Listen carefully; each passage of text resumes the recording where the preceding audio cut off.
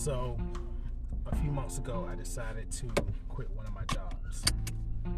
At the time, I was working about 3 jobs, and it was killing me. You know, it's constant trying to get ahead in this country, and you can set yourself back by trying to get ahead. And I think I was falling into that position.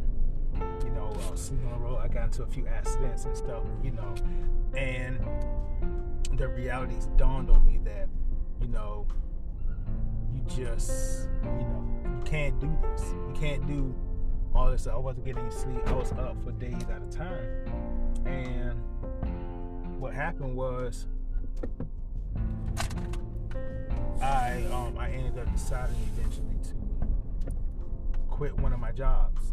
So the job that I decided to quit was not a bad job. It was just about in my direction of what I wanted to go and the convenience of where I'm going. So I decided to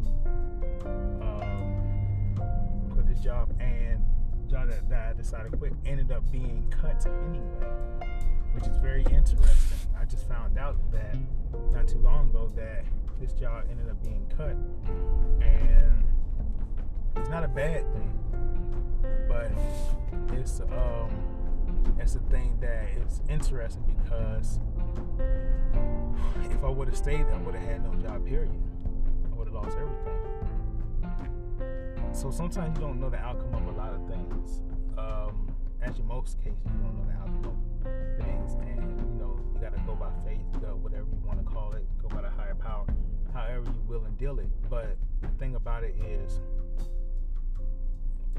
what I learned, most times your first instinct is your best instinct. You have to go with that.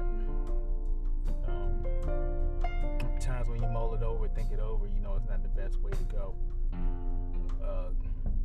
Instinct, it plays a part when you get that feeling that something's unsettling, or you just aren't doing what you want to do in the situation, and you're compromising yourself, and you have that feeling, that cringe feeling. I don't know what to call it. I call it the cringe feeling because you kind of cringe a little bit anyway, and that, and you just don't know what to do. But I feel like those are like antennas or warnings going off in your body, letting you know that, hey man, hey, you need to listen to this. This don't feel right. Listen to me. It's kind of like your best friend inside you that did not come out right. It's like your best friend that's giving you sound advice, a voice that you trust. It should be your own, giving you best advice.